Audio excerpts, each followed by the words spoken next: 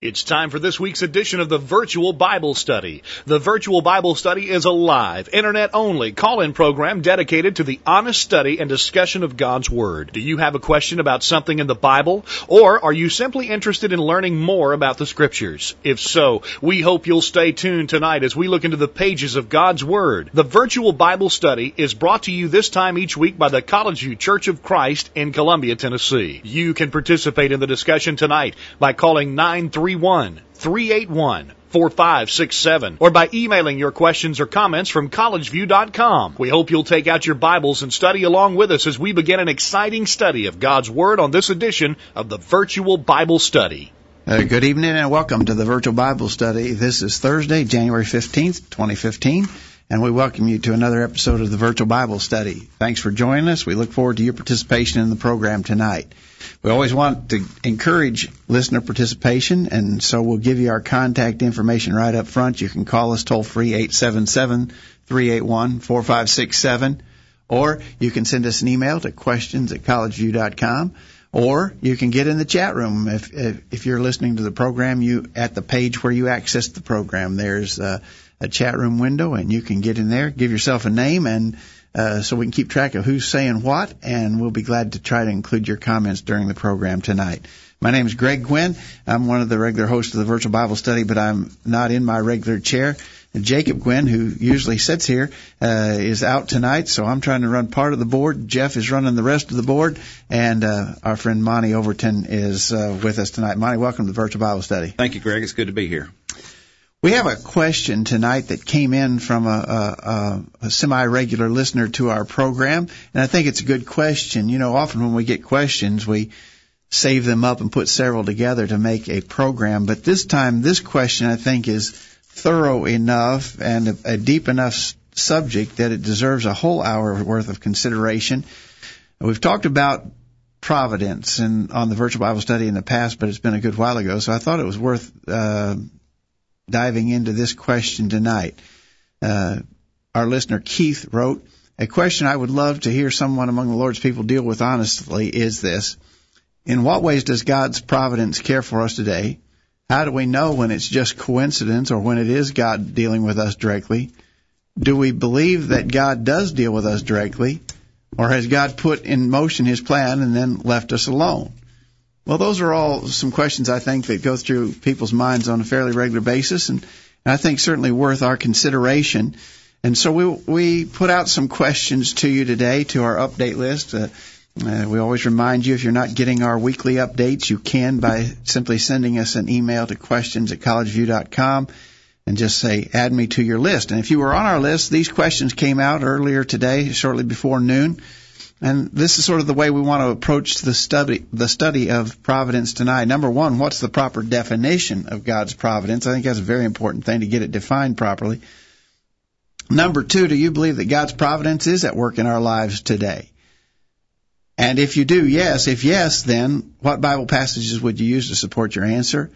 And also, what Bible examples could you offer, actual cases of providence in the lives of individuals? Examples from the Bible, not modern day or in my life kind of examples necessarily, but from the Bible, examples of providence at work in people's lives in the Bible. Number three, does God's providence order every single act or event in our lives? How can we know if a specific circumstance has been brought to pass by God's providence? Number four, is God's providence primarily concerned with physical or spiritual things or both? And then finally, is there a contradiction in claiming that God's providence is at work in the obvious human suffering that we observe even among faithful Christians? So those are the questions we want to deal with. Monty, I hope we can get through all of that and maybe make some sense of it. Well, we'll give it our best shot. Certainly it's a deep subject, and we will have to work hard to try to accomplish all of that. So let's start out with defining providence. Monty, if you were given that job, what would you say is the right definition of providence? Well, I don't know that I really have a great definition of it, but when I think of God's providence, I think of it's things that God does sort of in the background of our lives to accomplish His purposes for us, or to maybe direct some things in order. Well, when I think of it, I think of like we pray for certain things, and when we pray for things, as the Bible's command us to do, then we expect that God is going to accomplish those things, or He's going to give us answers. And so it's the way that God answers us today, I guess you'd say. Okay. I think that's certainly in line with what I would define as providence. Maybe we could start out by pointing out that the word providence is not found in the Bible. Certainly not the providence of God. That phrase is not found in the Bible. The word providence actually is found one place, but it's not talking about God. In Acts chapter 24 and verse 2, you may remember Paul had been transported to Caesarea because the people who were accusing him in Jerusalem were trying to kill him. And so he got transported to Caesarea, and then the Jews came up there to make their case against him before the Roman governor Felix. And they had a lawyer who was going to present their case. His name was Tertullus. And it says in Acts 24, verse 1, after 5 days, Ananias the high priest descended with the elders and a certain orator named Tertullus, who informed the governor against Paul. And when he was called forth, Tertullus began to accuse him, saying, seeing that by thee, talking about Felix, by thee we enjoy great quietness, and that very worthy deeds are done unto this nation by thy providence, we accept it always and in all places, most noble Felix, with all thankfulness. He's buttering up the governor, basically. But notice he said, we have benefited by your providence. He's talking not about God here. He's talking about Felix, the Roman governor, and he said, we've gotten good things from your providence. But the meaning is there. The meaning, now, I think he was just being a politician here. He's just playing politics, and he's trying to get on the good side of the governor. But the idea is of foresight and care, making provision for something, to be concerned about something or someone, providing for those things. A word that comes from the same root is found in the New Testament 3 places. In 1 Timothy chapter 5, verse 8, I think many will be familiar with the statement there where it says, if any provide not for his own, especially those of his own household, he hath denied the faith and is worse than an infidel. He's supposed to provide for his own. That's from the same root word as providence. Romans chapter 12, verse 17 says, provide things honest in the sight of all men. Again, the word provide. Provide and providence come from the same root. And then one other place, 2 Corinthians chapter 8, verse 21, it says, providing for honest things, not only in the sight of the Lord, but also in the sight of men. So, the word providence means looking ahead, providing for, planning, forethought. And so, if I was going to suggest a working definition of providence, I would say the preservation, care, and government which God exercises over all things that He has created in order that they may accomplish the end for which they were created. I think that works. It's really not that hard to define as far as what the word means. And I would argue that men do this. You as a husband and father providentially care for your family. Our government, we may quibble about how well they do that, but our government provides things that we need. And so we're the beneficiaries of their providence, if you want to put it that way. Now, obviously, we're talking about things more important than any of those in regards to God's providence, but the idea of it is things done to provide for us. I think that's the simple working definition that we can go forward with. We had some emails come in, and in answer to that question, let's see here. Ramona in Texas says providence means care or benevolent guidance of God. She references Colossians 1, verses 16 and 17, for by Him all things were created that are in heaven and earth and on visible and invisible, whether thrones or dominions or principalities, powers, all things were created through Him and for Him, and He is before all things, and in Him all things consist. Probably that verse applies in the sense that God created things for our good, and He provided things that would accomplish what we need. She also references the famous 23rd Psalm. The Lord is my shepherd, I shall not want. And you know how the psalm goes on. So Ramona suggests those verses by definition. David in Kansas City says, God's providence can literally be defined as God providing. It is what God has given us. The biblical definition of providence can be seen in Acts 24:2, where Tertullus notes how Felix had provided peace, great quietness, and worthy deeds to the Jews. And I think those things are right. So again, to start out our discussion, we need that sort of a definition. In the chat room, Mike in Ohio offers Matthew 6, beginning verse 28. It says, why are you anxious about clothing? Observe how the lilies of the field grow. They do not toil nor spin. Yet I say to you that even Solomon in all his glory did not clothe himself like one of these. But if God so arrays the grass of the field, which is alive today and tomorrow is thrown into the furnace, will he not much more do so for you, O ye of little faith? Do not be anxious, then saying, what shall we eat, or what shall we drink, or wherewithal shall we be clothed? Again, the idea that we can have confidence that God provides for us. All those are, I think, are pretty straightforward observations. But now we get to the more difficult part of the question. The more difficult part of the question, Monty, I think, is God doing that today? Is His providence at work in our lives today? We got to spend some time defining that.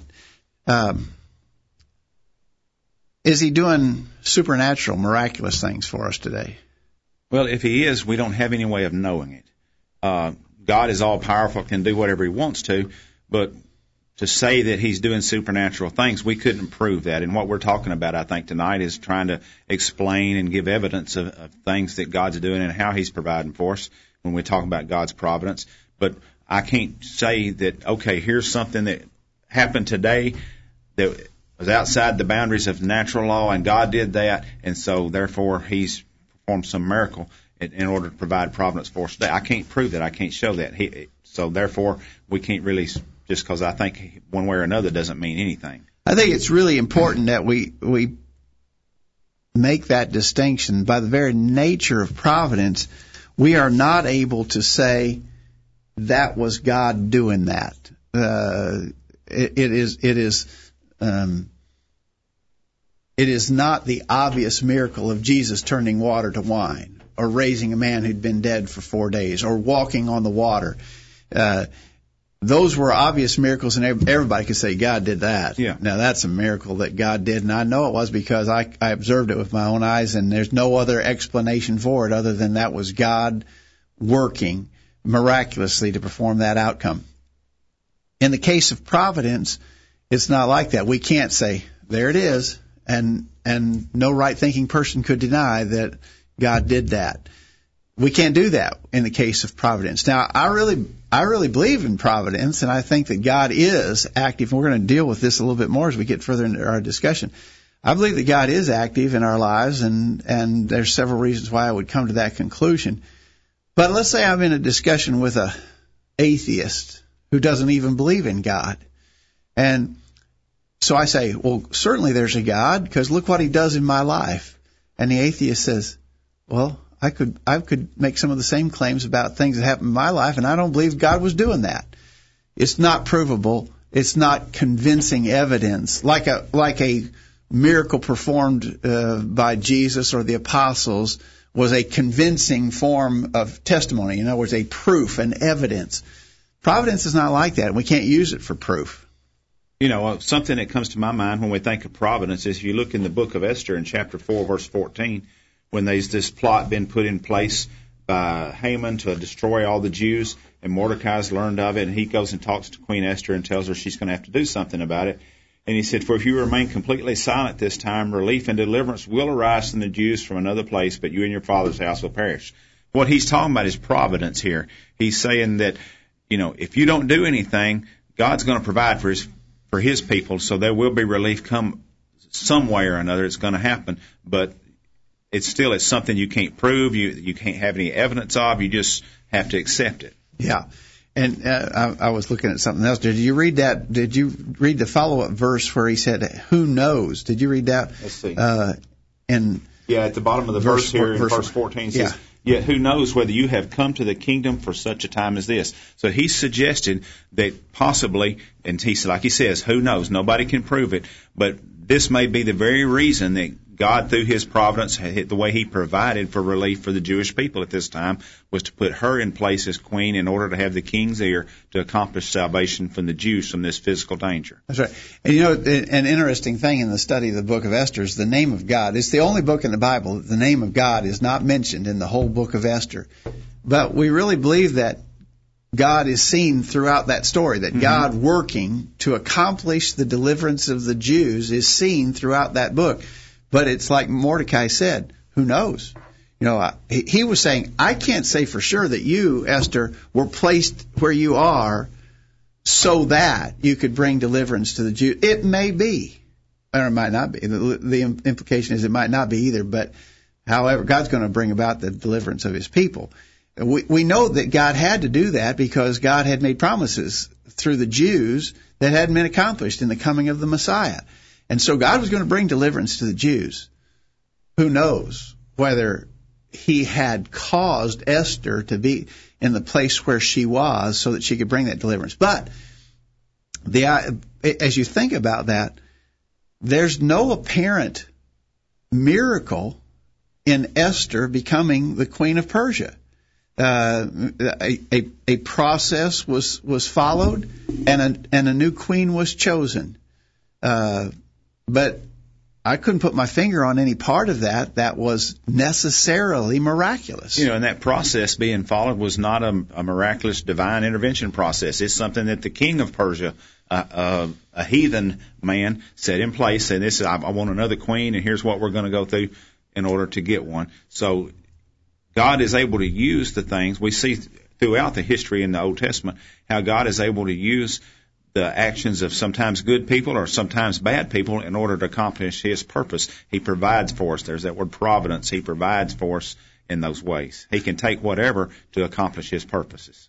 In the chat room, someone asked, how could Esther be considered providence? By your definition, the fact that it doesn't say God intervenes would dictate that you couldn't call it providence. You have no way of knowing. Well, we're saying Mordecai admitted that he couldn't say for sure that it was. He was confident that God would deliver his people. And he says, who knows concerning whether Esther was there or not. It sure worked, and it did bring deliverance to God's people. And so I would argue that it was a case of an interaction behind the scenes, non-miraculous, that accomplished God's purposes. Remember, our definition of providence was the care, preservation, care, and government which God exercises to accomplish the end for which he desires. So certainly it was God's desire that the Jews be delivered. Mm-hmm. It turns out that Esther was the deliverer. She was the one who made it happen. I don't think it's too hard to put the pieces of that puzzle together. Well, as we think about different things, even in physical things, when we think of a court case, maybe a murder trial going on, they produce evidence to demonstrate what actually happened, to illustrate the facts in the matter or to determine the facts in the matter. And so I think we could take, even in this case right here, the evidence would suggest, because here she was, just a humble girl, nobody knew of before, and then we see how she came to become queen. Well, the evidence would suggest that God probably had something to do with that. The Jews of that day, and to this day, certainly believe that was God's hand. They still celebrate the deliverance that was accomplished through Esther. And so the Jews of that day and the record of their confidence in God's deliverance is even recorded for us in our Bibles. They would say they certainly believe God's hand was in that. Right. Another example from the Old Testament that is often used. Where are we at on time? Oh, we're past time for a break. Let's take a break, Jeff, and when we come back, let's look at the example of Joseph in the book of Genesis, because he makes a statement rather similar. Let's go to that when we come back from this break. Stay tuned. We'll be right back. Did you hear what they just said? Call in during this break and let everyone know what you think. The virtual Bible study continues after this announcement. I'm Greg Gwynn, a host of the Virtual Bible Study. Thanks for joining us for tonight's program. The Virtual Bible Study is presented weekly by the College View Church of Christ in Columbia, Tennessee. Each week on the Virtual Bible Study, we simply engage in a study of God's Word in an effort to better understand it, better understand how God views us, and better understand what He wants from us in our lives. We're not studying any creeds. We're not studying any books written by men. We're just studying the Bible. And we're trying to study the Bible alone without any of our opinions or wisdom mixed in. We're only interested in what our Creator has revealed to us in His Word. We realize that we're fallible and cannot direct our own steps. As a result, what we think or feel doesn't really matter. All that matters is what God has said. So that's what the Virtual Bible Study is all about. It's pretty simple, isn't it? Thanks again for joining us tonight, and we'll hope you'll make plans to join us every Thursday night for the Virtual Bible Study. Here's some quotes worth pondering. You don't drown by falling in the water. You drown by staying there. And the same is true with sin. Not everyone will like you. Not everyone will be kind to you. Not everyone will agree with you. That doesn't mean you have to be unkind in return. One of the most important keys to success is having the discipline to do what you know you should do, even when you don't feel like doing it. Man, wish I'd said that. A streaming Bible study. Why didn't I think of that? Now back to the guys. And we're back on the Virtual Bible Study talking about God's providence. Monty Overton is joining us for this important discussion. And it is an interesting question, I think, that a lot of people wonder about. I think that people go to some extremes, Monty. One is to believe in God's miraculous intervention in our lives by way of empowering us to do miracles or empowering people to do miracles, maybe gifts of healing or who knows what. I think that some people go to an extreme that would be denied by the fact that we believe that the age of men working miracles has ended. I see that on one end of the spectrum. On the other end of the spectrum is I think maybe some people get very discouraged and lose hope because they think God has abandoned them and is not interactive in their lives. Yeah, I agree that, there's two extremes there, and I think probably the truth is found in the middle of those somewhere in between them. That, God hasn't abandoned us, left us to our own devices, so to speak, but we can't perform miracles today either. So somewhere in between is what we're talking about. How is God providing for us and ordering our lives today? Yeah, and I think by the eye of faith we have confidence that God is seeing our situation and is acting for our good. We ask the question, do you believe that God's providence is at work in our lives today? And we got a unanimous yes from that, and everybody who responded agreed that they thought that He was acting in our lives today, and there's some differences in how that working takes place. One comment in the chat room from guest 8509 says, God's power goes beyond miracles. He is not limited. God can work in ways that we don't even know or understand, and I think that's certainly true. Let's go to this case of Joseph that I suggested before we went to that break. And we all, I think, are very familiar with the story of Joseph, how he was his father's favorite, and his father demonstrated that favoritism. His brothers were envious. They sold him into slavery. He ended up in Egypt. By a process, of course, he went from being a slave in Egypt to being second in command only to the Pharaoh in Egypt. When a severe famine hit, Joseph was in a position to be able to assist his family. And I think we all know that story well. In Genesis 39, verse 2, it says, the Lord was with Joseph, and he was a prosperous man, and he was in the house of his master, the Egyptian. His master saw that the Lord was with him, and that the Lord had made all that he did to prosper in his hand. So now this is talking about when Joseph was in Potiphar's house, his initial slave owner, but God was with him. And because of that, he gained the favor of his master. But, of course, some things changed. He got thrown in prison. But after he got thrown in prison, he was delivered from that. Now, I think there was some miracle involved in him getting out of prison by virtue of him interpreting dreams. But not all of that process was even a righteous thing. For instance, his brothers hating him and selling him as a slave into Egypt, that wasn't a righteous act. That was an evil, wicked thing that they did. Yeah. When Potiphar's wife accused Joseph wrongly of trying to molest her, and he got thrown in jail. That was a bad deal. That was not a good thing. That was bad people doing bad things. Joseph suffered at the hands of evil men, effectively. But when all was said and done, in Genesis chapter 45, verse 4, beginning, Joseph said to his brothers, "Come near to me, I pray you." And they came near, and he said to them, "I am Joseph, your brother, whom you sold into Egypt. Now therefore be not grieved nor angry with yourselves that you sold me hither, for God did send me before you to preserve life. For these 2 years hath the famine been in the land, and yet there are 5 years in which there shall neither be earing or harvest. God sent me before you to preserve you a posterity in the earth and to save your lives by a great deliverance." So Joseph said he wasn't just talking about, I think there was some miraculous things involved in the story of Joseph, especially in regards to his ability to interpret dreams. Mm-hmm. But he said, God sent me here. Well, God was able to use even the deeds of evil men to accomplish a purpose that he wanted to accomplish. Now, it wasn't from God that his brothers sold him as a slave, but God could use that, not miraculously, but God could use that to bring about the end result he wanted, to have Joseph in a place to be able to preserve his family in the course of this severe famine. And when you think of it, it wasn't just preserving his family, but when in God's providence in general for the people in the world, for the people in this area at the time, he provided for their preserving also, because the people of Egypt wouldn't have known about this famine that was coming, or actually the people of the whole world, it seems, at that time. They would have all starved to death. They would have been in Egypt. They would have been as bad a shape as anybody else if it hadn't been for Joseph. For this. So God, in the process of preserving this Jewish people that he had promised, even from as far back as Adam, when you get down to it, that this was going to take place. So God provided for the people in general, even though they was able to benefit from a blessing from the Hebrew people specifically. Yeah. So God's providence was at work here. I think that's right. God was at work to bring about the desired end result for the good of his people.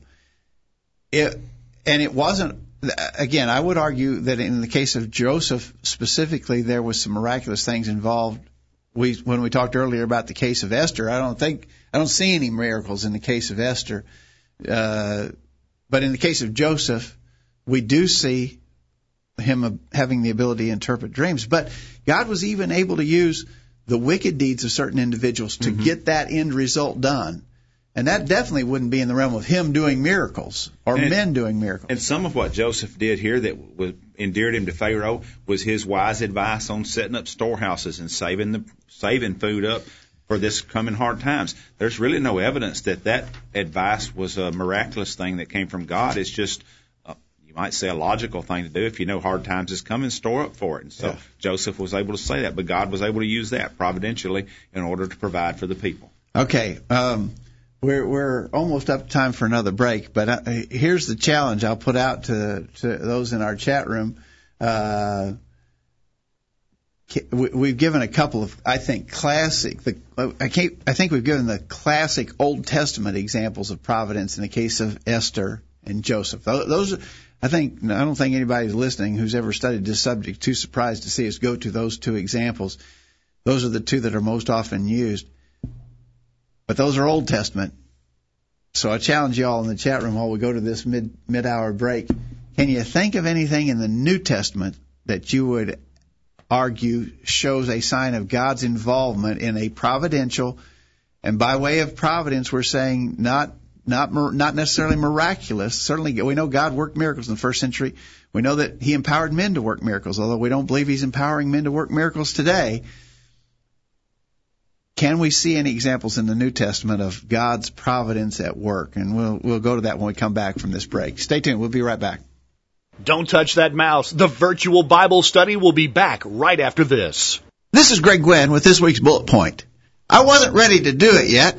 I really didn't want to get started at all. But my neighbor had already mowed his grass 2 times, and my yard was looking pretty shabby.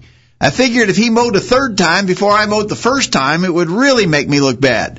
So even though I wasn't really in the mood, I got the mower out of the garage and I went to work. How often have you been motivated in a similar fashion? Maybe it was at work or school. Perhaps it was a project or chore that you really dreaded, but someone else did something that made you realize that you needed to get to work. We often talk about peer pressure. Most often we mention it with a negative connotation. In this regard, we are talking about how others can influence us to do evil. We're pressured to talk, act, and dress like worldly people do. There's a great danger in this, and we've rightly warned about these negative peer influences. 1 Corinthians 15:33 says, evil companions corrupt good morals. But there's a positive side to peer pressure that we may be tempted to overlook. When we're around good people who are doing good things, we're motivated to follow their example. We're urged to get busy in the work of the Lord. We are encouraged to live right. We are moved to imitate them and be like them. This is good and helpful. We are to exhort one another daily, Hebrews 3, verse 13, and to consider one another to provoke into love and good works, Hebrews 10, verse 24. Christian, are you setting a good example for others? Are you motivating them in positive ways? Are you helping your brothers and sisters to be more like God wants them to be? Are you providing positive peer pressure? That's this week's bullet point. Think about it. Hello. Hey, Matt. No, I don't have any plans for Friday night. What are you doing? Oh, I won't be able to go with you to watch that movie. Because, Matt, the movie is rated R. Hey, why don't you just come over and hang out at my house Friday night? Great, I'll see you there. Being pleasing to God means that you may have to be different than the crowd, but don't be afraid to stand up for what's right. You just might find that it's easier than what you expect. A message brought to you by College View Church of Christ. Broadcasting around the world with truths that are out of this world. The Virtual Bible Study. Take it away, guys. All right, we're back on the Virtual Bible Study, reminding you that this program is brought to you by the College View Church of Christ in Columbia, Tennessee. If you're in the Middle Tennessee area, if you'd be able to join us for worship and Bible study, we'd love to have you. We're easy to find on the west side of Columbia, Tennessee. We are College View because we are actually located right across the highway from the large Columbia Community College, Columbia State Community College. Thus, we are College View. So if you're in our area, you know where that is, and we'd love to have you come and join us.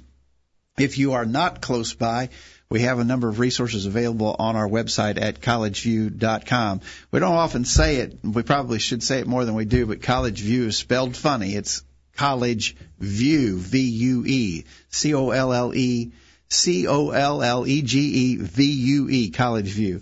So look us up at collegeview.com. We thank you for being with us on the program, reminding you you can participate in discussion tonight as we talk about God's providence. You can do it by giving us a call, toll-free, 877-381-4567.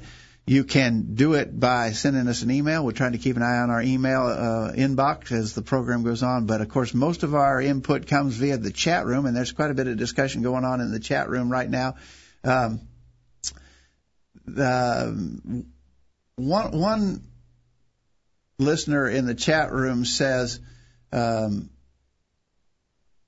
he says God has provided in the past. He's provided His Word.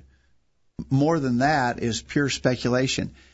You know, I don't have a big argument with the fact that beyond what we know in the Word, we're just speculating about what God has done. The rest of it. For instance, in your life, Monty, I know you and I have talked about this. I know you have confidence that God has acted providentially in your life, that God's done things for you. But you can't prove that to me or anybody else. If you were in discussion with an atheist, you might as well not even bring the things up that you feel God has done in your life, because you can't prove it to him anyway. Yeah, things like that is things that I have faith in the matter. I believe the evidence suggests it to me, so that I can have that faith that God has done things for me. But as far as genuine, actual proof, no, I don't have any. And so I wouldn't bring it up to an atheist, because it would damage my arguments with him more than it would help. Exactly right. And that's the thing. I think by the eye of faith, we have this confidence, but we can't use it as proof. And that's what's really different than the miraculous human interventions that God was doing in the first century time frame with Jesus and the apostles and other inspired individuals of the first century. The miracles there were for proof. And they were hard and fast miracles. They were obvious things. You know, we mentioned raising a dead man or healing a leper, or all the other many miracles that occurred as recorded in our Bibles. Those were intended as proof, and for the people to actually see it and say, well, there's no other explanation. That had to be God doing that. Now, that was God's miraculous intervention in the lives of individuals back then. He doesn't work miracles by the hands of men today. We can't do gifts of healings. We can't raise men from the dead. Those proofs are finished because the revelation is complete. We don't need any more proof to confirm God's revelation to mankind. What we're saying, though, is that providence is His ongoing care for us, both physically and spiritually, in the world today. When you think about it, all these things that God's doing, we might say in the background because there's no evidence of any miraculous things taking place. When we provide for our families, through our providence, we're doing things that affects good for them. And our families may not ever know the details of what we did to accomplish this good for them. They won't be seeing it. When I go to work, my family doesn't see what I do at work, but they see a benefit from it because a paycheck comes in. Therefore, we're able to have a house to live in and food and things like that. Even though they didn't see me do the work, they know it happened. Through their faith, they know that I went and done that. So in a lot of respects, it's the same way with God. We can't see Him doing these things. I can't put my finger on this one detail and say, God absolutely did this. But I can see the effects of what He's doing in the background in my life to accomplish the things that I need to have happen. I put out a challenge just before we went to the break. We gave some classic Old Testament examples of God at work in the lives of individuals. Those are Old Testament. Can you think of any New Testament examples? I want to offer one, and then we'll see if there's other suggestions. In Philippians chapter 1, of course, Paul is writing here as a prisoner in Rome, and he suffered some horrible persecutions that got him to Rome and his confinement there. But here's what he said about it in Philippians chapter 1, verse 12. I would ye should understand, brethren, that the things which happened unto me have fallen out rather to the furtherance of the gospel, so that my bonds in Christ are manifest in all the palace and in all the places. And many of the brethren in the Lord, waxing confidence by my bonds, are much more bold to speak the word without fear. So Paul felt that, of course, bad men had done these things to him, but Paul felt that it had turned out to the furtherance of the gospel. I would argue that God was able to use in the life of the Apostle Paul even these bad deeds.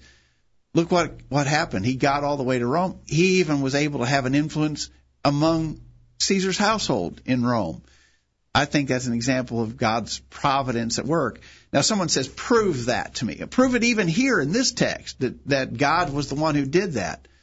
Well, can't do it. There were plenty of other prisoners who got transported to Rome in the same time frame that Paul was being transported to Rome. If push came to shove, I couldn't say that was God causing all that to happen. Paul, I think, indicated that he had that confidence. It fell out to fallen out rather to the furtherance of the gospel. It worked out for good, he said. And so I would argue that, I think I saw you write down about Paul's shipwreck on your notes there. Yeah, I wrote down in Acts chapter 27. In verse 24, Paul says, do not be afraid, you must be brought before Caesar, and indeed God has granted you all those who sail with you. That's this, it says there appeared to him. I didn't write that verse down. An angel appeared to him and is telling Paul these things.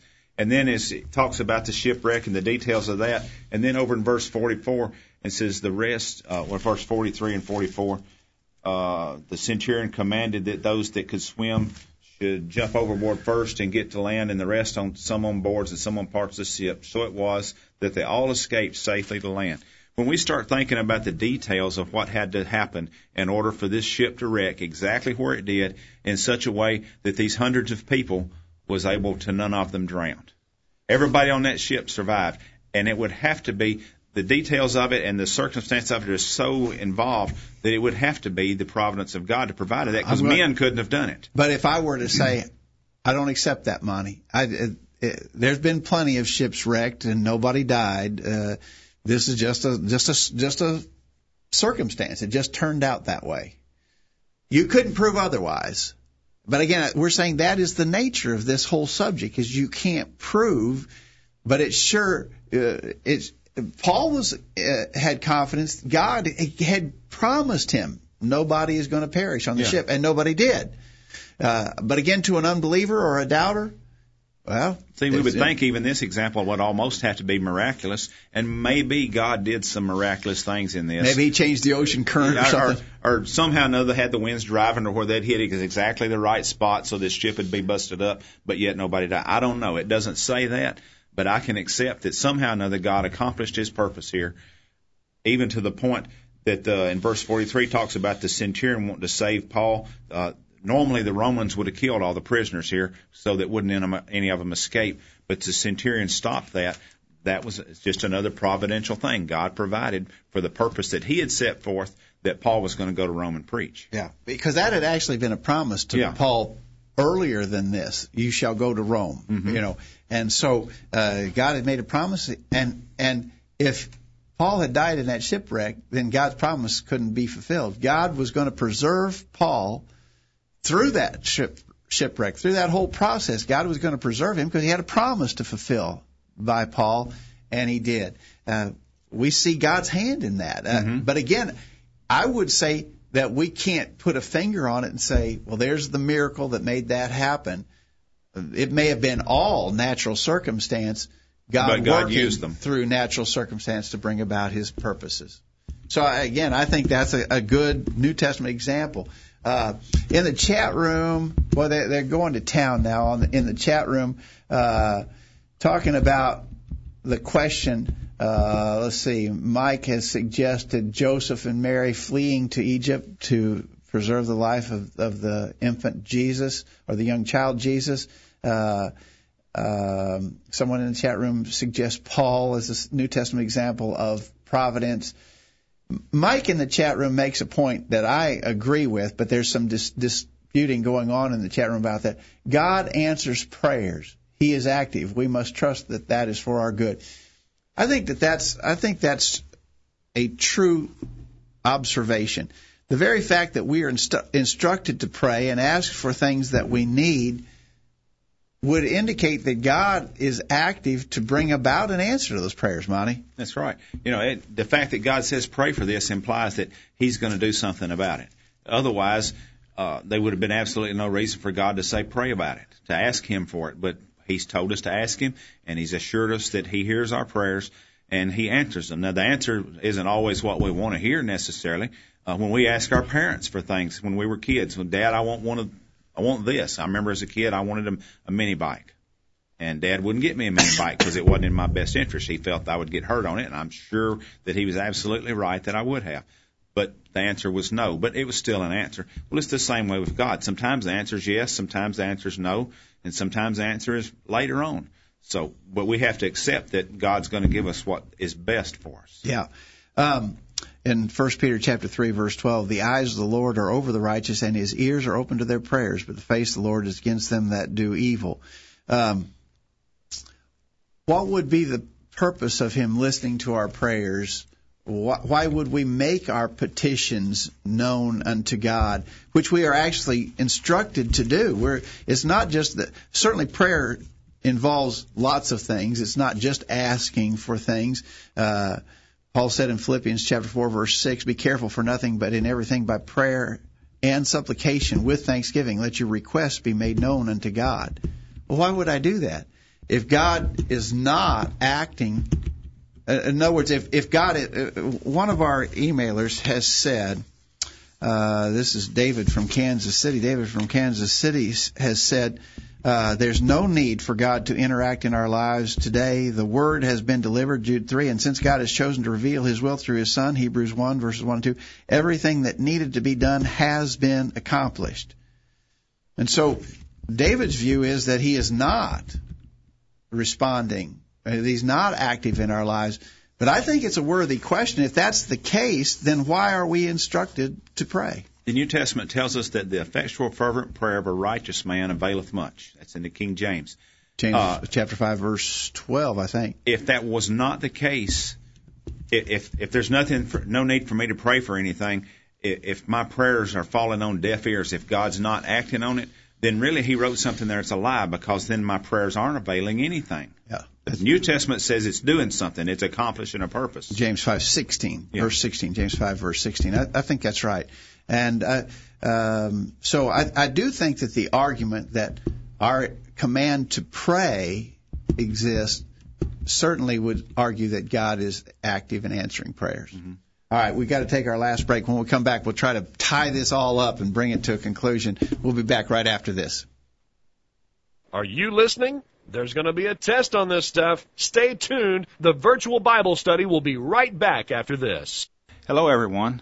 I'm Monty, a member of the College View Church of Christ. So you've been hearing all about the College View Church of Christ on the virtual Bible study and are interested in finding out more about the church. But you live hundreds of miles away from Columbia, Tennessee, and can't come and visit with the congregation to find out more.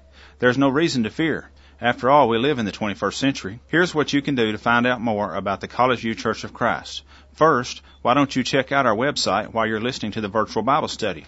You'll find important information about the church there, including bulletin articles there on various subjects, and can even listen to sermons that have been presented at the College View Church in the past. Secondly, if you have questions about the church or about any Bible teaching, why don't you send an email to us and let us know how we can help? Send your questions to questions@collegeview.com. That address, once again, is questions@collegeview.com. We can even have a personal Bible study with you over email if you desire. And finally, if you would rather talk with someone in person, give us a call at 931-381-4567. That's 931-381-4567. You can call this number any time. If you don't get an answer, leave a message and we'll call you back as soon as we can. We're glad you're listening to the virtual Bible study and hope to hear from you soon. We're tracking the trends on the virtual Bible study. According to the 2014 State of the Bible report by Barna Group and the American Bible Society, a majority of U.S. adults, 81%, say they consider themselves highly, moderately, or somewhat knowledgeable about the Bible. Yet less than half, only 43%, were able to name the first 5 books of the Bible. Only half knew that John the Baptist was not one of the 12 apostles. Although most people own a Bible, just over a third, 37% of Americans, read the Bible once a week or more. Over a quarter, 26% of Americans, never read the Bible at all. That information is via the Christian Post. The Word of God says in Psalm 119, verse 105, "Thy word is a lamp unto my feet and a light unto my path." Use your internet connection for something good. Listen to the virtual Bible study every week. Now, back to the program. And we're back on the virtual Bible study. We're going to go to the top of the hour. We're talking about God's providence, and it's really an interesting discussion. I think it's an important discussion. We've kind of wandered away from our questions, Monty, kind of to try to get back to that. We've talked about what we think is a fair and working definition of providence. We've argued that God's providence is at work in our lives today. We've looked at some examples from the Bible where we think we can show that God was at work, although not intervening miraculously in both Old Testament and New Testament examples. We ask the question, does God's providence order every single act or event in our life? I've used this illustration on the virtual Bible study before, but I've never have forgotten years ago we knew a lady in the church who believed that God directed her to the piano teacher that she should choose for her kids. I think that's an extreme in regards to God's intervention in our lives that probably is absolutely unjustified. I don't think that God doesn't care who teaches piano to my kids, as long as I make a choice about somebody who is not going to harm them in some way or, molest them or peddle drugs to them or who knows what. As long as I choose someone who's not going to cause harm to my children, God doesn't care who teaches piano to my kids. If God did providentially provide that for her, He done that by giving us principles to live by in order to use wisdom and make good judgments on who to pick. So I don't think He kind of get divided, drove her around to this. This is the house, go in there, here he is. Yeah. But He gave us principles and intelligence to be able to make a sound choice. And that would providentially He provided that. Yeah, and that would be along the lines of something already done. Our emailer, David, said something, he talked about it all being already done. Mm-hmm. Well, some of that's already done. He gave me principles that I wouldn't want to choose a drug addict, for instance, to teach piano to my kids. There are probably some drug addicts out there who are good piano players, but I'm not going to choose one of them to teach my kid how to play piano. And I'm going to base that on principles that I've learned from the Word of God. Mm-hmm. He doesn't have to say, he doesn't have to. There was wasn't necessary for any miraculous or supernatural intervention, or any there. guidance or enlightenment to guide me to away from that sort of person. That's right. So I agree with David. A lot of the guidance and providence that God has done for us, we can find it in the Bible through those principles He's given us to live by. But I don't believe necessarily that's all of it. Yeah. The question is talking about, does God's providence order every single act or event in our lives? I would say no, and a scripture I would use to support that would be Ecclesiastes chapter 9, verse 11, that says time and chance happen to all men. There are things that are just random chance that's going to happen in our life. The Bible tells us that. Yeah. God doesn't direct every event in our life, but there are things that are directed, principles that are set forth. Yeah. For instance, we certainly would hope it would never happen this way, but if we're driving home from the program tonight and a drunk driver hits us and kills us, well, God didn't make that drunk driver go out and get drunk. I may suffer the consequence, I may suffer the evil consequence of another man's sin. Certainly a lot of good people in the Bible that happened to. There were a lot of, we asked, one of our follow-up questions was, is there a contradiction between God's providence at work and obvious human suffering we observe even among faithful Christians? Good people suffer. And sometimes they suffer unjustly from evil men. The most ultimate example of that is Jesus Christ himself, a perfect man who suffered horrible things at the hands of wicked men. And so I don't think there's a contradiction there, because God is still allowing us to be free moral agents. That's right. And He allows people to make bad choices that lead to bad consequences. And their bad choices may impact me, even if I've not been a participant in that bad thing. Well, they do impact us. We know that because, for no other reason than because, just like you mentioned, the drunk driver, there's laws on the books that regulate driving, and we have to obey those laws. Those laws have some impact on our lives, not because we're going out and getting drunk and driving, but because other people do. So there's rules that are in place to affect those things, and those rules affect all of us. You know, when I think about that question about the contradiction there, we've been studying on Wednesday nights the book of Job. And we can see all of the things, the calamities that befell Job, the sickness he had, the suffering, the loss of his wealth, the loss of his children. All these things happened, and it wasn't because of any bad thing he done. Actually, it was because he was good, and the devil was pointing that out to God. Well, God points out Job's a fine fellow, and the devil says, yeah, because you won't let me touch him. So we can see that there was sometimes these bad things happen to us because we're being tested. And so that's not a contradiction there. That's God can test us through providential actions or cause us to be tested by that, but it's God at work. Yeah, and because of the way things are, we're all going to suffer and die. If time continues on, we're going to grow old and suffer and die, or we may not grow old. We might suffer and die, or we might die suddenly. That's the reality of living in this physical world. That's a result of sin in our lives. That's right. Sin was introduced into the world by us, not by God. Yeah. So therefore, because we chose to sin, we have to suffer these things. Yeah, and because sin, well, I would say in a more general, because sin entered the world. Sometimes an innocent little baby who's never sinned will suffer and die. It's not their sin, but it's the reality of sin entering the world and the aftermath of that we deal with. Physical death is a reality of our existence in this physical world. Monty, how can we know if a specific circumstance has been brought to pass by God's providence? I don't believe I can know. Like I said, the evidence might suggest it to us, but we can't prove that God's providence caused this certain thing to happen in our life. I just don't believe that's the case. We can accept it by faith. If it was a good outcome, we can give God the credit for it, and justifiably so, I believe, but I can't prove it one way or the other. And I think that's one of the things that we said several times tonight about God's providence. I can't prove that God providentially done anything. I can believe it. I can have evidence that suggests it to me, but I can't prove it. Okay, I think you're exactly right. Ramona in Texas says, I always believe in my life that things have been brought by God's providence. I've had some valleys, but when I look back on it, I know it was for a purpose. Well, Ramona says she believes it. And I think that's the way Christians look at it. We believe that God has been at work. I think I could name some times in my life when God was at work, but I can't prove it, so I don't even try to bring it up.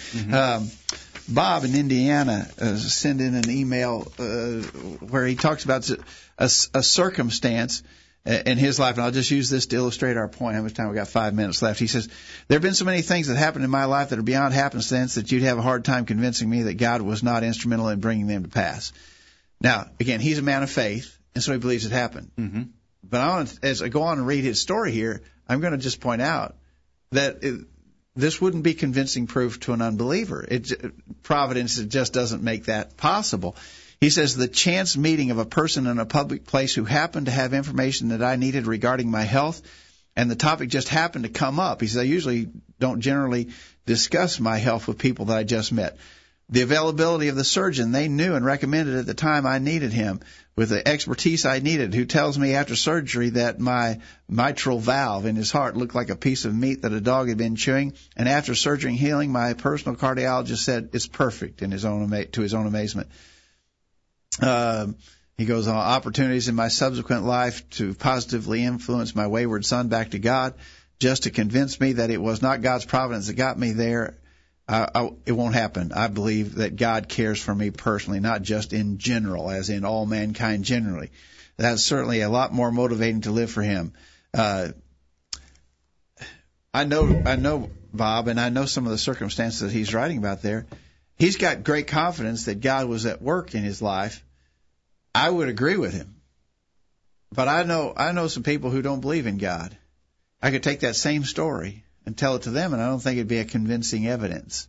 They say, just random chance. Atheists have surgery and get well from heart disease as well. So it doesn't prove anything. And that's what we've been saying.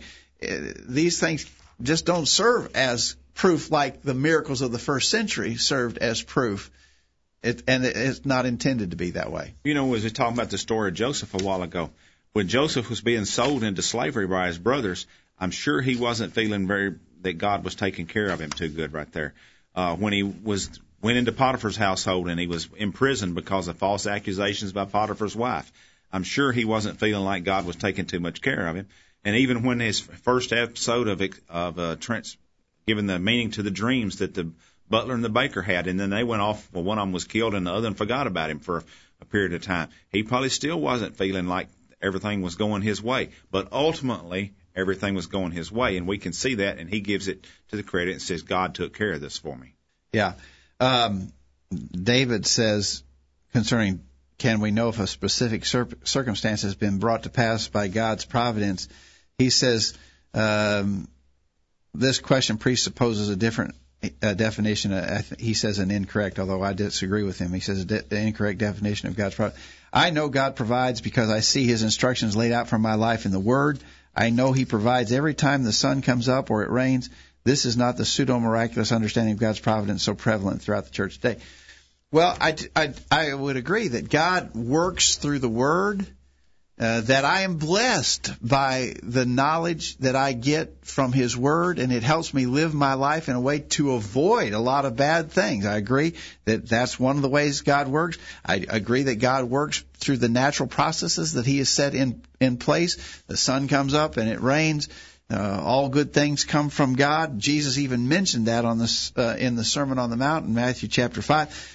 But I do think that God answers our prayers, and that he has historically in both Old and New Testament worked in the lives of his people to accomplish good things that he desires. It's his will that he brings to pass what he wills in our lives. Yeah. I used to think, like he was talking about, that God just sort of built the world and turned it on, and it's run on automatic ever since then. But if you read in the book of Job in chapter 38, verse 12 beginning, it says, have you commanded the morning since your days began, and caused the dawn to know its place, that it might take hold of the ends of the world? God's saying he causes the sun to come up every day. Well, if he's doing that every day, there's countless other things that he's doing every day. It's not that just he established a process and a natural order of things and it happens, but he's constantly seeing to it that it does happen. Yeah. And so just in that's his providence. We're talking about providence as that provision for our needs. God is telling Job, I'm doing it all the time. Well, in 2 Peter chapter 3, verse 7, the heavens and earth, which are now by the word, are kept in store In other words, Peter says that God's keeping things going in the physical. Yeah. So there's the natural processes that we benefit from. Mm-hmm. There's the Word that we benefit from. He provides for us in those ways. But I think that he makes other things happen that we can't even know necessarily. Yeah. That are beyond our comprehension. In the book of Daniel, Daniel said God rules in the affairs of nations, for instance. Yeah. Well, he must be active. If he's ruling in the affairs of nations, he must be bringing certain nations to power and bringing others down and so forth. I think that all goes. We're out of time. One question we didn't deal with, but I think is pretty obvious, is we ask, is God's providence more concerned with physical or spiritual things in our lives? I think he's concerned with both, but I would certainly argue that his priority is our spiritual well-being. The number one priority would be our spiritual well-being, but like you said, it has to be with both. Yeah. In Matthew chapter 10, real quick, off one more passage here. Matthew chapter 10, verse 29. Are not 2 sparrows sold for a farthing, and one of them shall not fall to the ground without your Father? The very hairs of your head are numbered. Fear ye not, therefore, ye are of more value than many sparrows, which would argue his physical care for us. But if you back up to verse 21, he talks about brother shall deliver brother to death, the father the child, the children shall rise up against their parents and cause them to be put to death, and ye shall be hated of all men for my sake, but he that endureth to the end shall be saved. A lot of bad things may happen to you because you're serving the Lord, but in the end you'll be saved. That's his primary emphasis. Yeah, we're out of time. I think it's a great discussion, an important discussion about God's providence. We appreciate everybody who's been listening tonight. We had a good number who've been listening, a lot of participation in the chat room. We didn't get to keep up with all that as we went about. Usually when the chat room gets real busy, we can't keep up with all the comments there, but we're glad that you all have been able to participate in that way. Thanks for listening to the Virtual Bible Study. We always encourage you to make a regular appointment to join us on Thursday nights at this same time. Lord willing, we'll be back next week for another episode of the Virtual Bible Study, and we'll look forward to seeing you at that time. Good evening. Thanks for listening to the Virtual Bible Study, brought to you by the College View Church of Christ. The College View Church of Christ meets at 1618 Hampshire Pike in Columbia, Tennessee. If you are in the Columbia, Tennessee area, we encourage you to worship with the College View Church of Christ on Sunday mornings at 9:30 and on Sunday evenings at 6 o'clock. The College View Church of Christ also welcomes you to attend their Wednesday night Bible studies at 7 o'clock. If you have any questions about something that was said on tonight's broadcast or would like more information about the College View Church of Christ, please call 931-381-4567. That number again, 931-381-4567. Or for more information on the internet, visit collegeview.com. Be sure to tune into the Virtual Bible Study this time next Thursday for another informative study of God's Word.